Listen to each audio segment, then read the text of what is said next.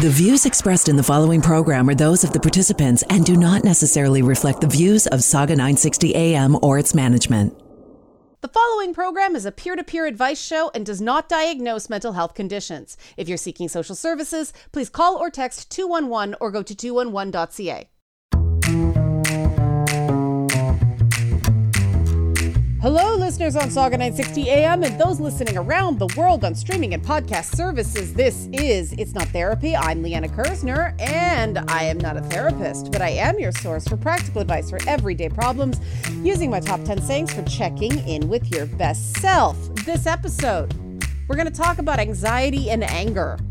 My guest this episode is going to be clinical psychologist Bob Taby, talking about anxiety and anger in family dynamics. Bob's super high energy. You are not going to want to miss that interview. But first, let's level set.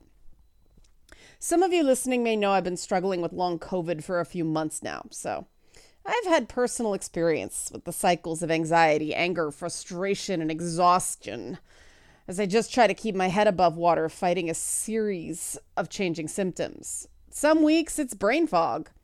Other weeks it's severe digestive issues and brain fog. Then I'll have the occasional day where I feel better and I hope I'm improving. And then I wake up the next day and feel like I've been hit by a bus again. But of course, if I talk about this in a lot of places, I'm accused of whining. I'm playing the victim. I'm feeling sorry for myself. I should just suck it up. I'm just lazy. Take vitamins, exercise, do this therapy, that therapy. It's angering. But we've all been taught that anger is bad, right? We shouldn't get angry. We need to be like totally anti-Hulk, just Bruce Banner Zen, right? Anger's bad. Well, at least anger is shamed. And I think we're running out of road regarding anger shaming. More and more people are feeling invalidated and rejected, and there are a lot of opportunists willing to exploit people's anguish. It's gotten impossible to keep up with the latest internet pundit claiming to stand up for the misunderstood and maligned, unwashed masses of various identity groups. It was only a few weeks ago that a certain former U of T psychology professor referred to awkward young men as a marginalized group.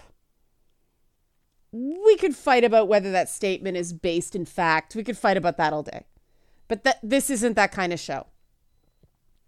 Instead, I want to look at what that does to the people who hear statements like that, because everyone feels awkward sometimes. A lot of us feel awkward a lot.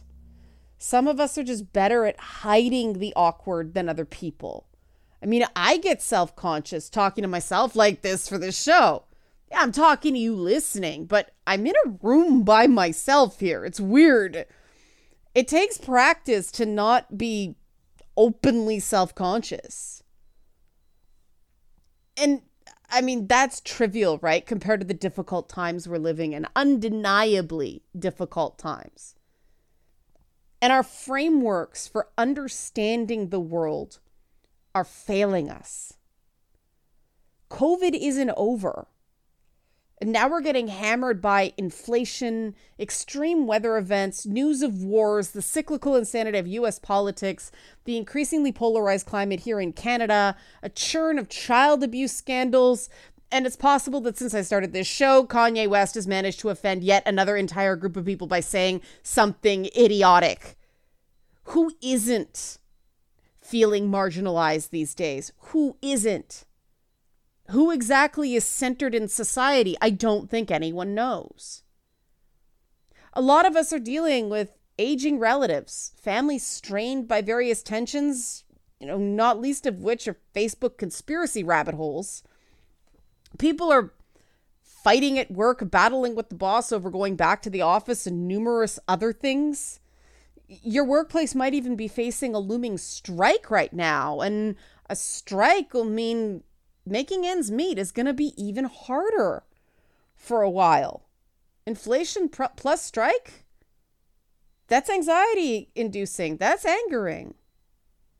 Of course, if you're a homeowner, you're seeing doom and gloom stories about how your house might lose 30% of its value. And I am a homeowner. Renegotiating my mortgage this last time was a pig in a you-know-what. But I'm a homeowner. If you're not a homeowner, you're probably thinking, gee, must be nice to have those problems. And I hear you. A lot of people can't afford a home and don't think they'll ever be able to. These are hard times. Even if things are going relatively well for you, there's still this static in the air, isn't there? Something is an irritant. Maybe you watched a TV show or movie that made you feel strangely attacked and you just can't put your finger on why. Or maybe you saw a story on the news before you could switch it off that left you just feeling rattled. That sort of tension, it seems to be everywhere. It seems to be inescapable. We can't outrun it. Now, if you're in a healthy, supportive environment, you're able to talk about these anxieties. You're able to talk about what makes you angry. If you're not, you might be feeling like you're getting overwhelmed. Worse, you might try to talk to people about what you're feeling and you keep getting shut down. You know, we talked about this in a previous show. Told the people have it worse, to look on the bright side. You might be getting told you're overreacting. You know, listen to the show on toxic positivity if you missed it. Reacting is not overreacting. And anxiety doesn't mean you're doing something wrong. If you're like me, you're getting a lot of lectures from doctors about reducing stress. But life doesn't really work that way, does it? Reduce stress. Gee, I'd love to. How? You know, you cut back on the caffeine, you get more sleep, you exercise, you eat better, you practice mindfulness, you meditate, you go for walks, you get the soothing lavender oils, you do all that stuff. And some days you still feel completely like you're at your wit's end. And that prolonged anxiety can easily shift into anger because no one can be that cranked up for that long and not have something snap. What's happening to you is not fair. You deserve better. And that's a fact. Now, culturally, for many years, multiple generations, we've pathologized anxiety. Too many people think that any anxiety is the sign of a problem, instead of being taught that there's a form of anxiety that's healthy and many forms of anxiety that are decidedly not. Now, part of this is rooted in the fact that multiple generations have been raised and educated in environments that never taught them how to make mistakes and fail at things effectively. And this is, you're probably thinking, oh, cancel culture. Yeah, you've probably heard something about cancel culture. Whatever you think about cancel culture, it's not important for the purposes of this program. Cancel culture is a huge source of stress for many people.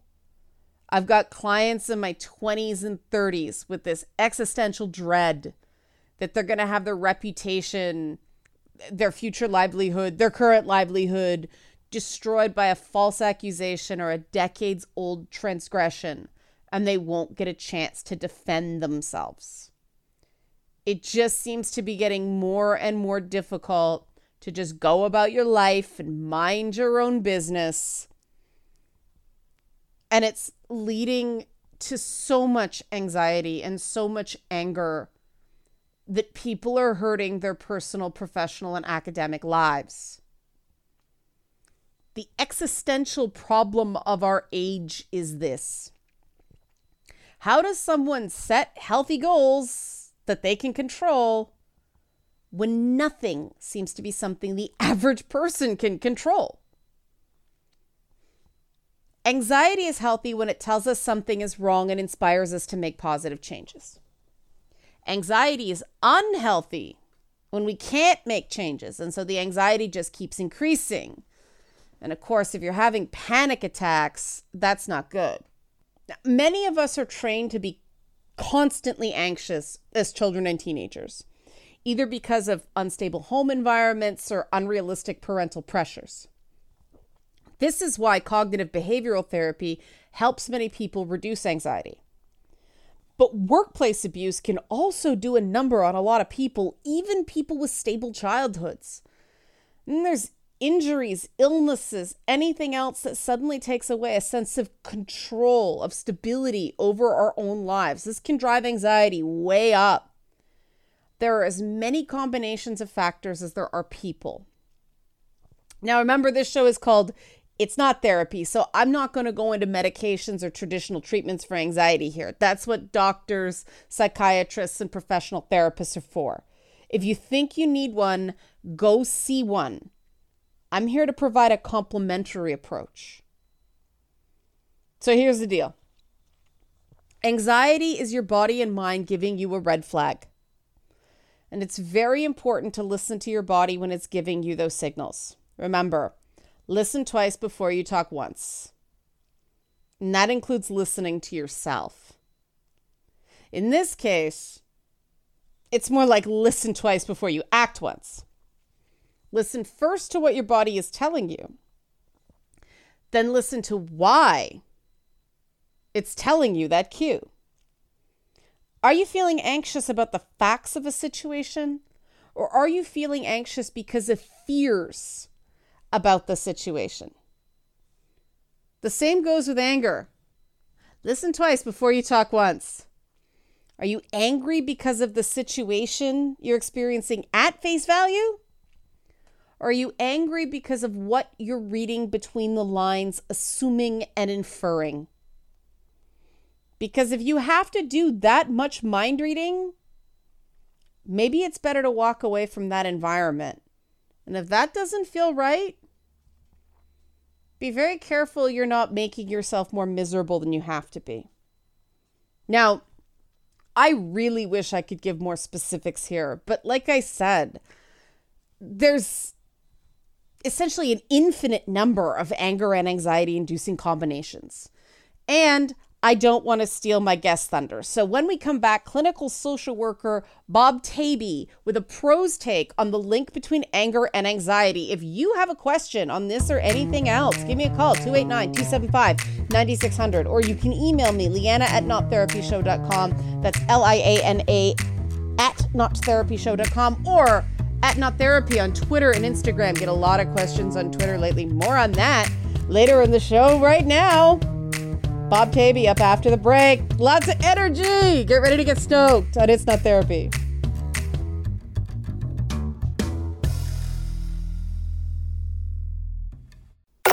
Stream us live at saga960am.ca.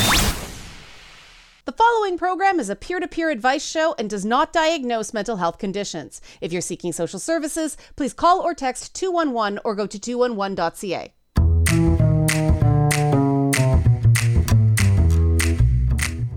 We're back on It's Not Therapy. I am still Liana Kersner. I am still not a therapist. It's time once again for the It's Not Therapy interview. We are talking anxiety and anger this week, the topic for the show. And I'm here with clinical social worker Bob Taby.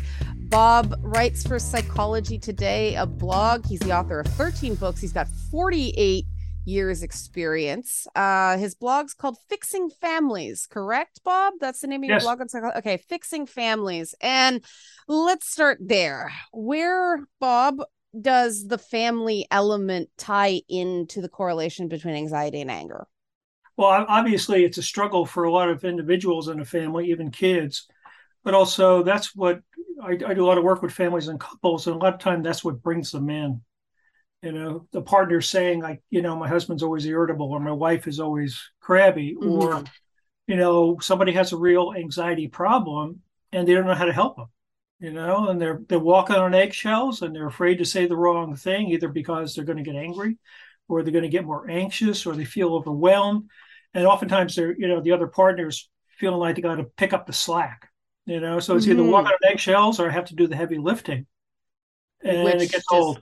Yeah, which breeds more anxiety and more tension. And you talk about the anger anxiety connection. I find it's sometimes very difficult to tell whether someone's angry and whether someone's anxious. You have like a 50-50 shot at getting it right. Sure. Like, I understand you're angry. I'm not angry. Okay, I'm sorry. Yeah, Right. But right. what is that connection? Why do they display so closely to each other? Yeah, I think for a lot of folk, particularly with anger, I mean, we look at anger as anger. People just kind of blow up, they have a temper, and that's the way Charlie is, or that's the way Sarah is. But a lot of times, this is what always comes to mind for me is, the kid in school, in the eighth grade who's always getting in trouble. Somebody looks at him cross-eyed and he's snapping and, hey, you talking to me? Kind of, going off. And we see this kid as sort of this bully kind of kid who's got this attitude. And there are some kids who, and a lot of adults, where anger is about power and anger is about, controlling other people in a powerful kind of way. But my experience, because I used to do a lot of work with teenagers and kids, is a lot of times they're not angry as hypervigilant. A lot of times these kind of kids grow up in families where there's a lot of volatility. The parents are always arguing, or somebody's got a drug problem and they really can't figure out what kind of mood mom or dad is in. And what happens as a kid, you don't have a whole lot of ways of coping. And one of your primary ways of coping in that kind of a situation is I got to stay hyper alert. I got to, when I walk in the door after school, I got to check out what kind of mood my mom or my dad's in, because I need to know whether I need to walk on eggshells, whether I need to stay in my room and stay out of sight. And it makes sense, and it works as a kid. I mean, again, you don't have a whole lot of resources. The problem with that is, as an adult, you don't turn it off. Right. And so what happens is your brain gets wired for this kind of hypervigilant, overreaction, kind of fight response. Where folks with a lot of anxiety tend to do the flight response or the freeze response. A lot of angry people tend to just kind of get into the fight stance. And again, the danger here with families or couples is because they don't have a big emotional range, they just see them as always angry. And they don't really understand what's making them tick. They're not aware of the anxiety that's going on underneath it.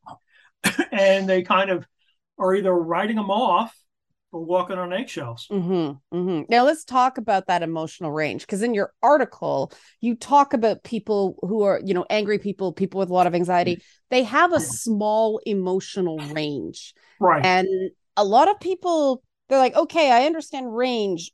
How does emotional range work? Sure, most of us, or a lot of us, we feel a whole array of emotions. I know the difference between being tired and hungry. I know the difference between feeling worried about something and feeling frustrated with something. But my experience is a lot of folks who either are anxious or angry really have a hard time discerning other emotions. The person who tends to have problems with anger, they get tired, they get crabby, they get hungry, they get angry, they get frustrated, they're angry, they're sad, they're angry. Everything kind of comes out as anger, which is why it makes it hard for other people to really understand what's going on with them. And the same thing happens with people with anxiety. I say to a lot of clients that I'm seeing who struggle with anxiety, I say, anxiety is kind of like this cloud, that's always kind of there. But underneath it, oftentimes, are strong emotions. What you're feeling is the anxiety, oftentimes about the emotion. You're not aware of the emotion, but you're experiencing the anxiety that kind of gets stirred up. And so everything starts to feel anxious. Everything starts to feel overwhelming. And again, the same problem happens for family members where they're kind of going, okay, my mother or my father or my kid is always anxious. And, I think one of the parts of helping these kind of folks is they both need to learn how to regulate their emotions, in the sense that the person who's angry needs to be able to have tools and the ability to calm themselves down. What happens for a lot of folks who tend to be prone to anger is they tend to blame other people to make them angry. Right. I'm only angry because you did X. Yep. Kind of stuff. And and when I see this, when I'm doing family therapy or couples therapy, I call them on it really quickly, because what they're essentially doing is kind of blaming other people. Everybody needs to kind of just meet their expectations, and they're not owning and taking responsibility for their own emotions. Yeah. And that's not okay, because then they're going to see, I don't have a problem. It's everybody else who's giving me a hard time. And so part of it is that emotional regulation. But the same part is true for people who have anxiety. They need to be able to calm themselves down. And what I mentioned in the article is what they both have in common is that if your anxiety or your anger gets too high, it gets hard to rein in. Yes. I've met people that go 0 to 60 in, nanoseconds, and just kind of flare up. And they really say, I do. I just kind of blow up, but they can't tell when it's starting to flare. Yeah. Same thing can happen with people with anxiety. All of a sudden, they kind of get overwhelmed. The classic thing is we think about panic attacks. All of a sudden, people are just overwhelmed and they can't pull out of it easily because their whole system is kind of saturated with anxiety. So I think what I do a lot with folks is you want to rewire your brain to pay attention to those more subtle feelings, and this is where I say to folks, okay, you check in with yourself every hour, on a 10-point scale where 1, you're feeling good and flatlined, and 10, you're getting crazy and psychotic. You get to a 3 or 4, you want to stop and go, okay, what's going on? I'm getting irritable. I'm getting a little bit worried. I'm getting something. Is there something I need to fix here? What's going on? Is there a problem I need to tackle? Is there something I need to do to help resolve my anger, my irritability, whatever?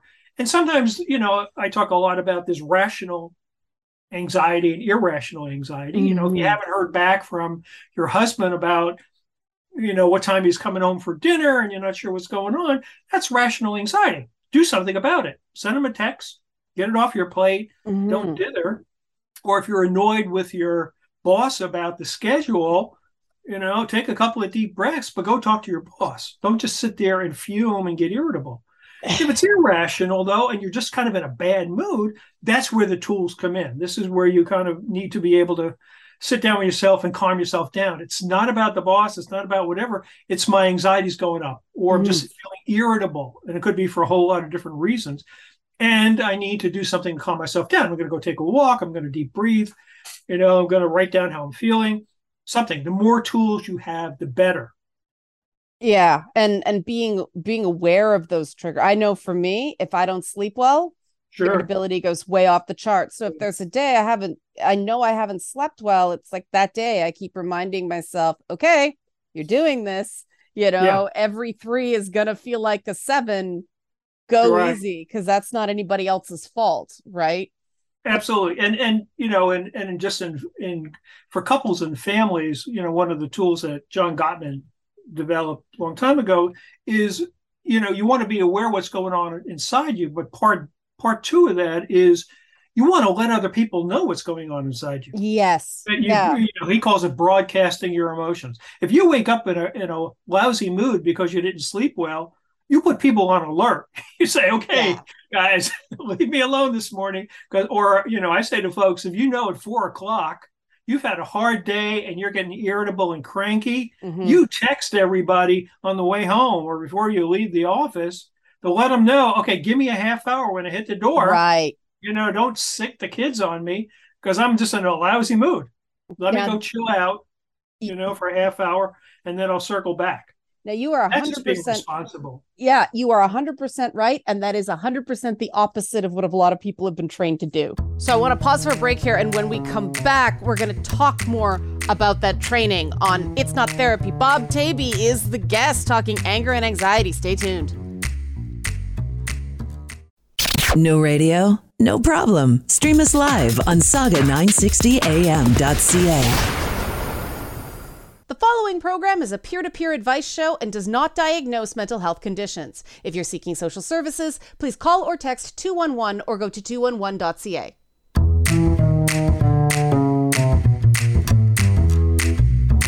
We're back on It's Not Therapy. I'm Leanna Kersner. I am not a therapist, and I'm talking to a therapist, clinical social worker Bob Taby, and we're talking the link between anger and anxiety. And before the break, Bob and I were talking about training and methods of communicating and changing how that's done and how difficult that can be. I think a lot of people listening, I hear from a lot of men that, oh, you know, my family would rather I die on my white horse than admit I'm struggling with something. And then, you know, women say, I'm not appreciated. People don't understand how much work I have in the day.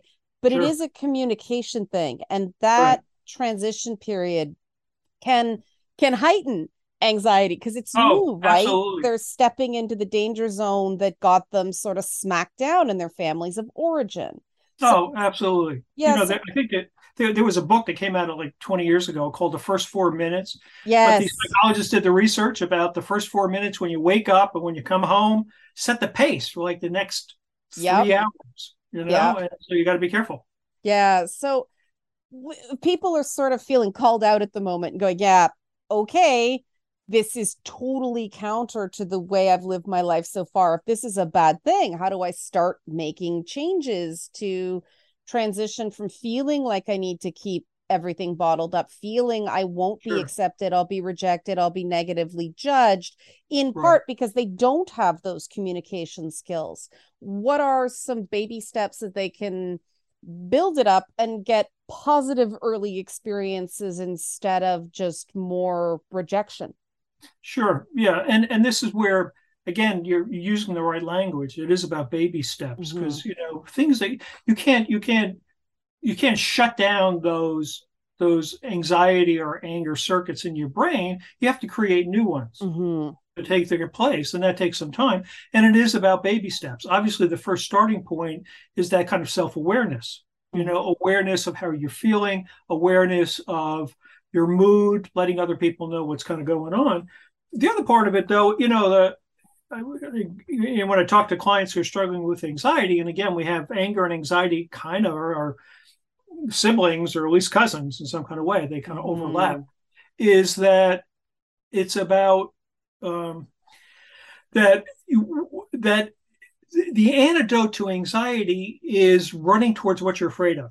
And what I mean by that is what happens in your brain. Your anxious brain is telling you always to be careful, to be alert, to pull back, to not do, to avoid, to push back, to do whatever.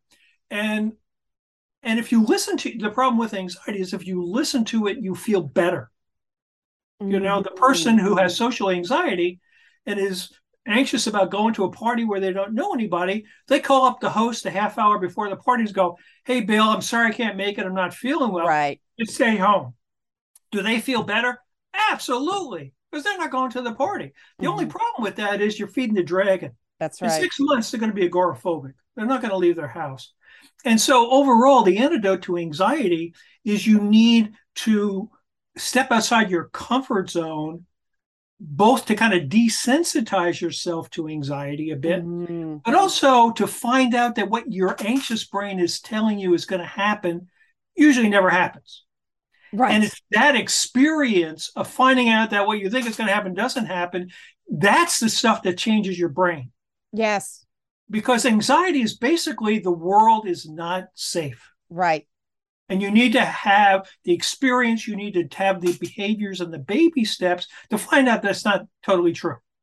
Yeah. And sometimes it's true, but most of the time it's not. Yeah. Right. Yeah. And so, you know, so you take the baby steps in doing that. And, you know, in terms of, and the other thing I say to folks, particularly if you're having trouble with anger, is, and other people only see you as a kind of angry person, is, again, anger. I always talk to people about control. Control is about anxiety. And what people see on the receiving end is your control, your demands, you're bossing them around, whatever the heck it is. And what you want to talk to them about is about worry. You talk about soft emotions rather than angry emotions. You talk about, you help the other person understand where you're coming from by talking about that, because that's what's driving the anger. That's what's driving the control. Is the fact that you're feeling worried about something. And if I can get you to do what I want you to do, I don't feel so anxious. Right. It's safer. But people don't understand that because all they're feeling is you're a bully. That's right. Yeah. And but again, you need to be able to slow it down and be able to realize that. Yeah. You need to ask yourself that question. Okay, I'm starting to get irritable and angry. What's underneath it? Right. What other emotions do I have? What am I afraid of? Yeah. What am I worried about? That takes, I mean, that requires support to take that journey. Sure. Right. How do you deal with an angry person? Because, it's that balance, especially in your line of work, of validating the underlying emotions without rewarding the behavior you're trying to pull the person away from. And that can be a very narrow line to walk. Sure. So how do you balance not basically training people to realize, oh, if I blow up, then everybody will go, what's wrong, and cater to me. Right. But also letting them know they are a human and people Sure. do care, and giving, those first few steps away from the protective crouch. Mm-hmm. Yeah. And again, this is where they need to, the longer game plan here is they need to learn to have a more emotional flexibility. Right. They need to, again, I give them the homework assignment. Not only do you check in with yourself every hour to find out where you are in that 10-point scale, but when you start to get irritable or angry, you're going to ask yourself, what else am I feeling besides that? The first 500 times you ask the question, you're going to say, I don't know, I'm just getting irritable. But if you ever get a sense of some other emotion, like I'm really worried about this, or I'm scared to death about that, or I'm really sad about something else, you want to do something with that. You want to act on it. It's not about the situation. It's not about the context. It's about rewiring your brain. Mm-hmm. And you rewire your brain through action. And repetition. Yeah. Right. Yeah. And to answer your question, if somebody's angry, obviously what you don't want to do is give into the anger. Right. Again, I used to do a lot of work with parents and teenagers. Yeah. And teenagers, they go into this oppositional kind of thing where they get upset internally and their instincts are to pick a fight.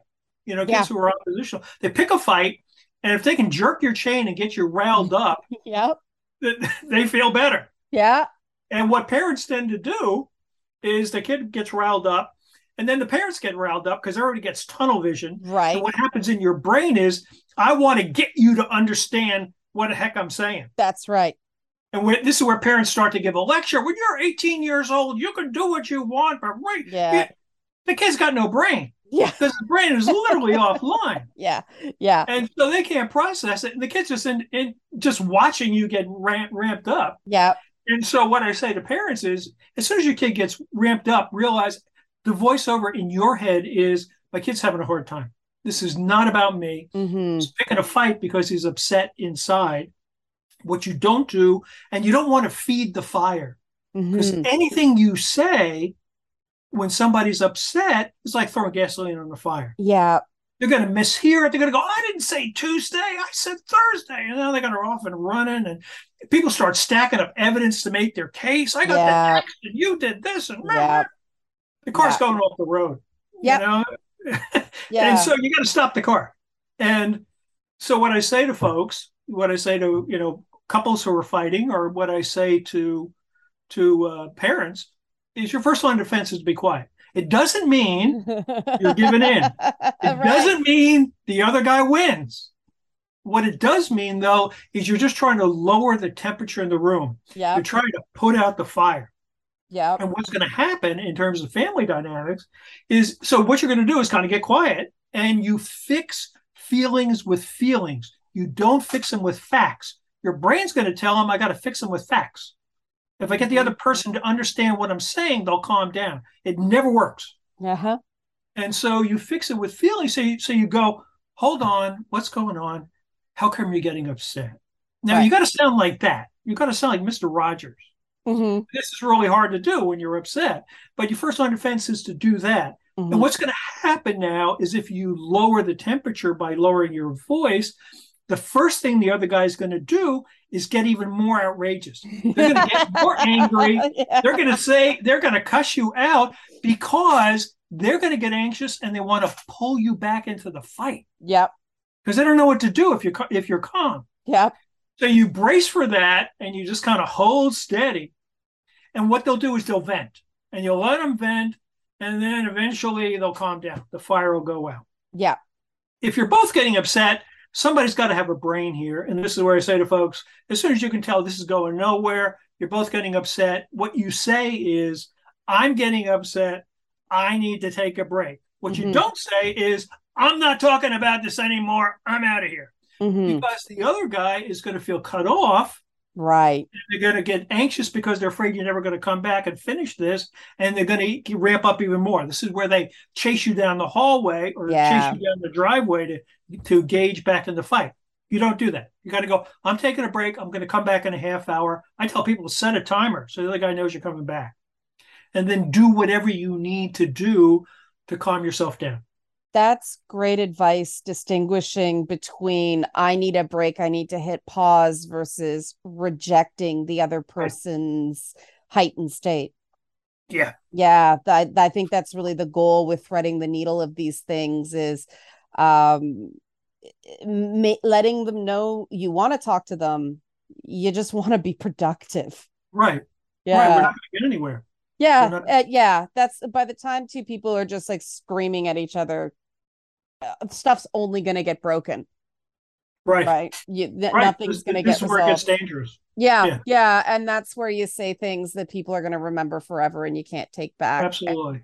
And knowing when to wrap is a really good skill in radio as well. So Bob Tavey, clinical social worker, I think you can feel Bob's energy, right? Check out his blog on Psychology Today, Fixing Families. He provides training internationally, but he's based in Charlottesville, Virginia. So anybody in that area wants to look him up.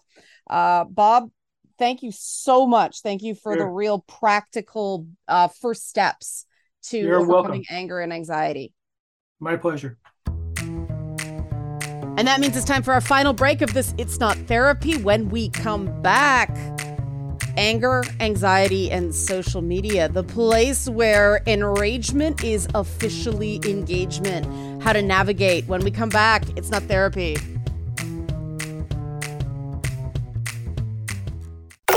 Stream us live at saga960am.ca. The following program is a peer-to-peer advice show and does not diagnose mental health conditions. If you're seeking social services, please call or text 211 or go to 211.ca. We're back on the final segment of this episode of It's Not Therapy. I'm Leanna Kersner, still not a therapist, and we're talking anger, anxiety, and the impacts of the social media age on both. I talked about cancel culture in the opening, and social media didn't create cancel culture, but it did make it much louder and more immediate. For me, cancel culture isn't about predictable consequences for behavior. It's a sense that you can be canceled, thrown out of a professional or social sphere, merely for being accused of something. Now, that's happened throughout human history. The period of anonymous pamphlet writing after the creation of the movable type printing press was the previous golden age of life-ruining slander. But we're living in another one now for the same reason, a sudden leap forward in technology and the amount of information that people know about each other. Now, I've been canceled. Both when I was on television, because people in Canadian media are just horrifically cruel to women in the industry, but also in a previous career as a video game journalist. I actually got canceled for doing my job and reporting on a story. I'll spare you the gory details. Then, years later, I got an attempted cancellation when a Twitch streamer named Hassan Piker branded me a racist over a time paradox storyline in the video game series Mortal Kombat. That was really stupid. And just last week, J.K. Rowling tried to cancel me. Yes, J.K. Rowling, author of Harry Potter, tried to get me canceled for pedophilia apologia. What? Yeah, that actually happened. It's a bit of a complicated story dealing with the even more complicated world of engaging with and treating pedophiles before they harm children. The people who provide that therapy are constantly at risk of public attacks, and way more research needs to be done on methods. But I do believe, for the record, in not just defending that field of therapy, because anything that stops another kid from getting hurt is a good thing in my books. I also believe in the principle of just innocent until proven guilty. Now, J.K. Rowling's on another tear against the Scottish government regarding what else? Transgender rights and her opposition to them. And in the process, she's come out and said that it's fine to fire people based just on accusations, not evidence, just accusations. Because this week she's got a beef with a particular charity that works with transgender youth. That's where we clashed, because I don't agree with that. No surprise, her followers sided with her. A really mean fan base like hers online is referred to on the internet as flying monkeys, and the flying monkeys came for me before I knew why.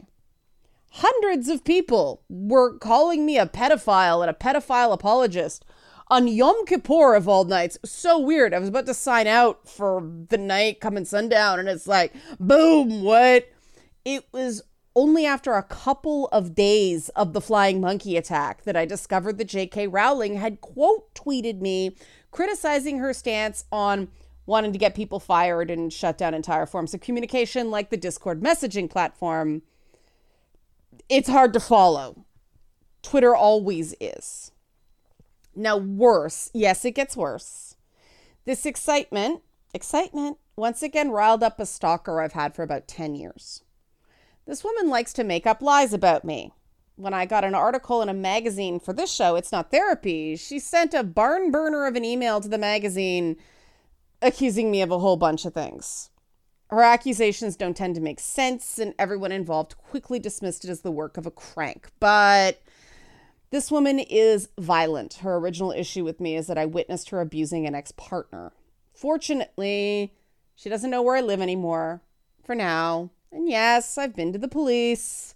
They won't do anything until she commits another crime, and as long as she just lies about me to anyone who will listen, it's a civil matter, not a criminal one. Now, obviously, all of this is pretty anxiety-inducing. For some people, it's worse nightmare territory.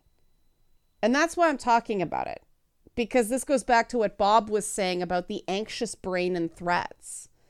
This stalker was what eventually caused me to enter PTSD therapy. 10 years ago, this kind of stuff was unbearable for me. And now it's really interesting to take stock and realize it's just the cost of doing business. That's the difference between a mind that's dysregulated regarding analyzing and assessing threats and a mind that's balanced. This villain in my story was the beginning of me learning to be the hero of it. The thing about online harassment is that the threat of what someone could do for you is 99.9% of the time worse than what they actually end up doing. Yes, the J.K. Rowling flying monkeys threatened my job and everything like that. Yeah.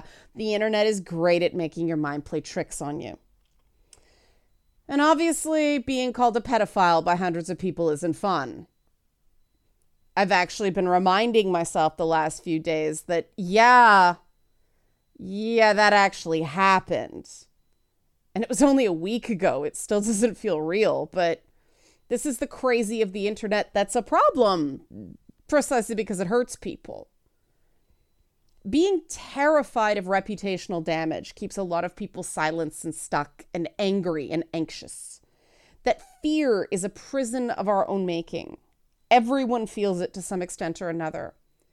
We all have said and done things we're not proud of, and I don't want it splashed all over the internet. That's what makes cancel culture so scary. But that's why self-compassion is so important.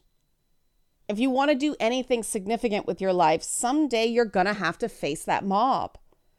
And it's terrifying at first, but remember what Bob said, that the key to overcoming anxiety is running towards what you're afraid of.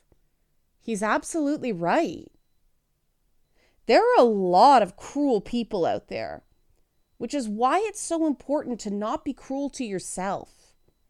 Beating yourself up makes it harder to deal with this stuff, not easier. I mean, could I have kept my mouth shut? Yeah, sure, but I didn't want to. Filthy rich people looking down their noses at the rest of us and telling us how to live, it just annoys me. And I'm kind of glad I got under her skin. I know every time I tweet that there's a chance this could happen. It's part of the job. And yeah, it means some people are going to think I'm terrible. People think I'm terrible for what I say on the radio and podcasts. I mean, that's life. Sometimes you're defined by the quality of your enemies. And then there's that whole, but you're going to lose fans argument. And I've never understood that. I'm not interested in people being my fan. I'm interested in people being their best selves. And that means setting an example of being my best self by taking some calculated risks, by being myself. It's impossible to make everyone like you, despite what some media publicists have told me. I mean, some people don't like Tom Holland. I don't understand how that's even possible. How can anyone hate Spider-Man, right? But what this means is the only choice you have is the choice about who is going to like you and who you're prepared to have hate you and what you're prepared to do about either of those things. And the minute you make that choice, it's amazing how much less anxious and angry you feel. Heroes have villains. That's why I talk about being the hero of your own story and not anyone else's. Let other people make the choices that are right for them. But for me, I mean, right now, J.K. Rowling's a pretty cool villain of my week. I mean, that's pretty peak right there. Kind of an accomplishment that I didn't intend. You're going to have weird weeks in life. I have more than many. You're going to have setbacks in life. Things are going to be unfair sometimes. But don't let that stop you from living your best life. Don't let the anxiety and the fear keep you stuck. You'll waste less time recovering from a setback than you'll spend living in fear, paralyzed of what might happen. So take some chances. They're worth it.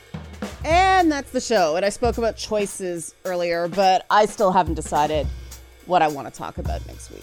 The road of life will take me where it will. And who knows where that road's gonna go this week. We live in interesting times, right? If you want to suggest to me a show topic, give me a call, 289-275-9600. That's 289-275-9600. Or email me, Leanna@nottherapyshow.com or @nottherapyshow on Twitter and Instagram. So until then, hope everyone had a great Canadian Thanksgiving over the weekend. Hope everybody has a great weekend this week and a great week coming in. And remember, your crazy is only a problem if it's hurting you. Bye for now.